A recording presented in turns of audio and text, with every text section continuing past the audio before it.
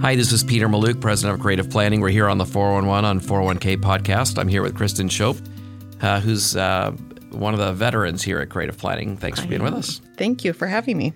So you are going to talk to us about what happens to 401k in the event of a divorce. And for a lot of households, that's their biggest asset. For some, it's even the only asset. How is it treated? If you have a 401k or your spouse does and you're going through divorce, how is the 401k treated? In most cases, there would be an attorney involved, sometimes two for both parties, and a QDRO is developed or created in the divorce decree.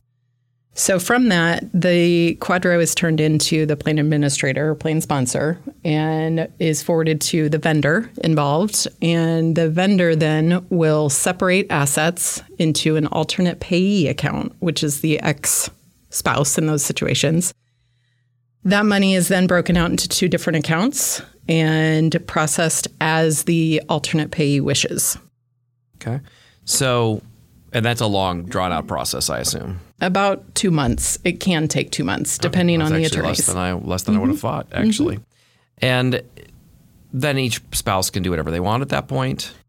The spouse that continues to work will have to abide by the plan rules, of course. The alternate payee or the ex-spouse in that situation now can typically withdraw that money as soon as possible.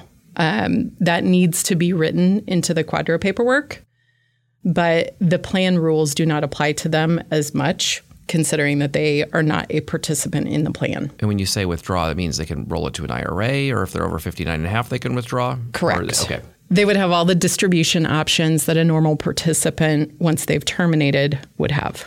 Is there anything else you think our listeners should know about QDROs if this might be something they have to go through? I think a big question that's most often asked is, does my spouse have access to my account information? And once those accounts are separated, the alternate payee has their own account and does not have access to the other spousal account. Okay, well, that's probably a relief to a lot of people. Absolutely. I'm sure that's a question you get a lot. All right, very good advice on a highly specialized topic that unfortunately affects a lot of people. Thank you for spending your time with us, Kristen. Thank you. This commentary is provided for general information purposes only and should not be construed as investment, tax, or legal advice. Past performance of any market results is no assurance of future performance. The information contained herein has been obtained from sources deemed reliable but is not guaranteed.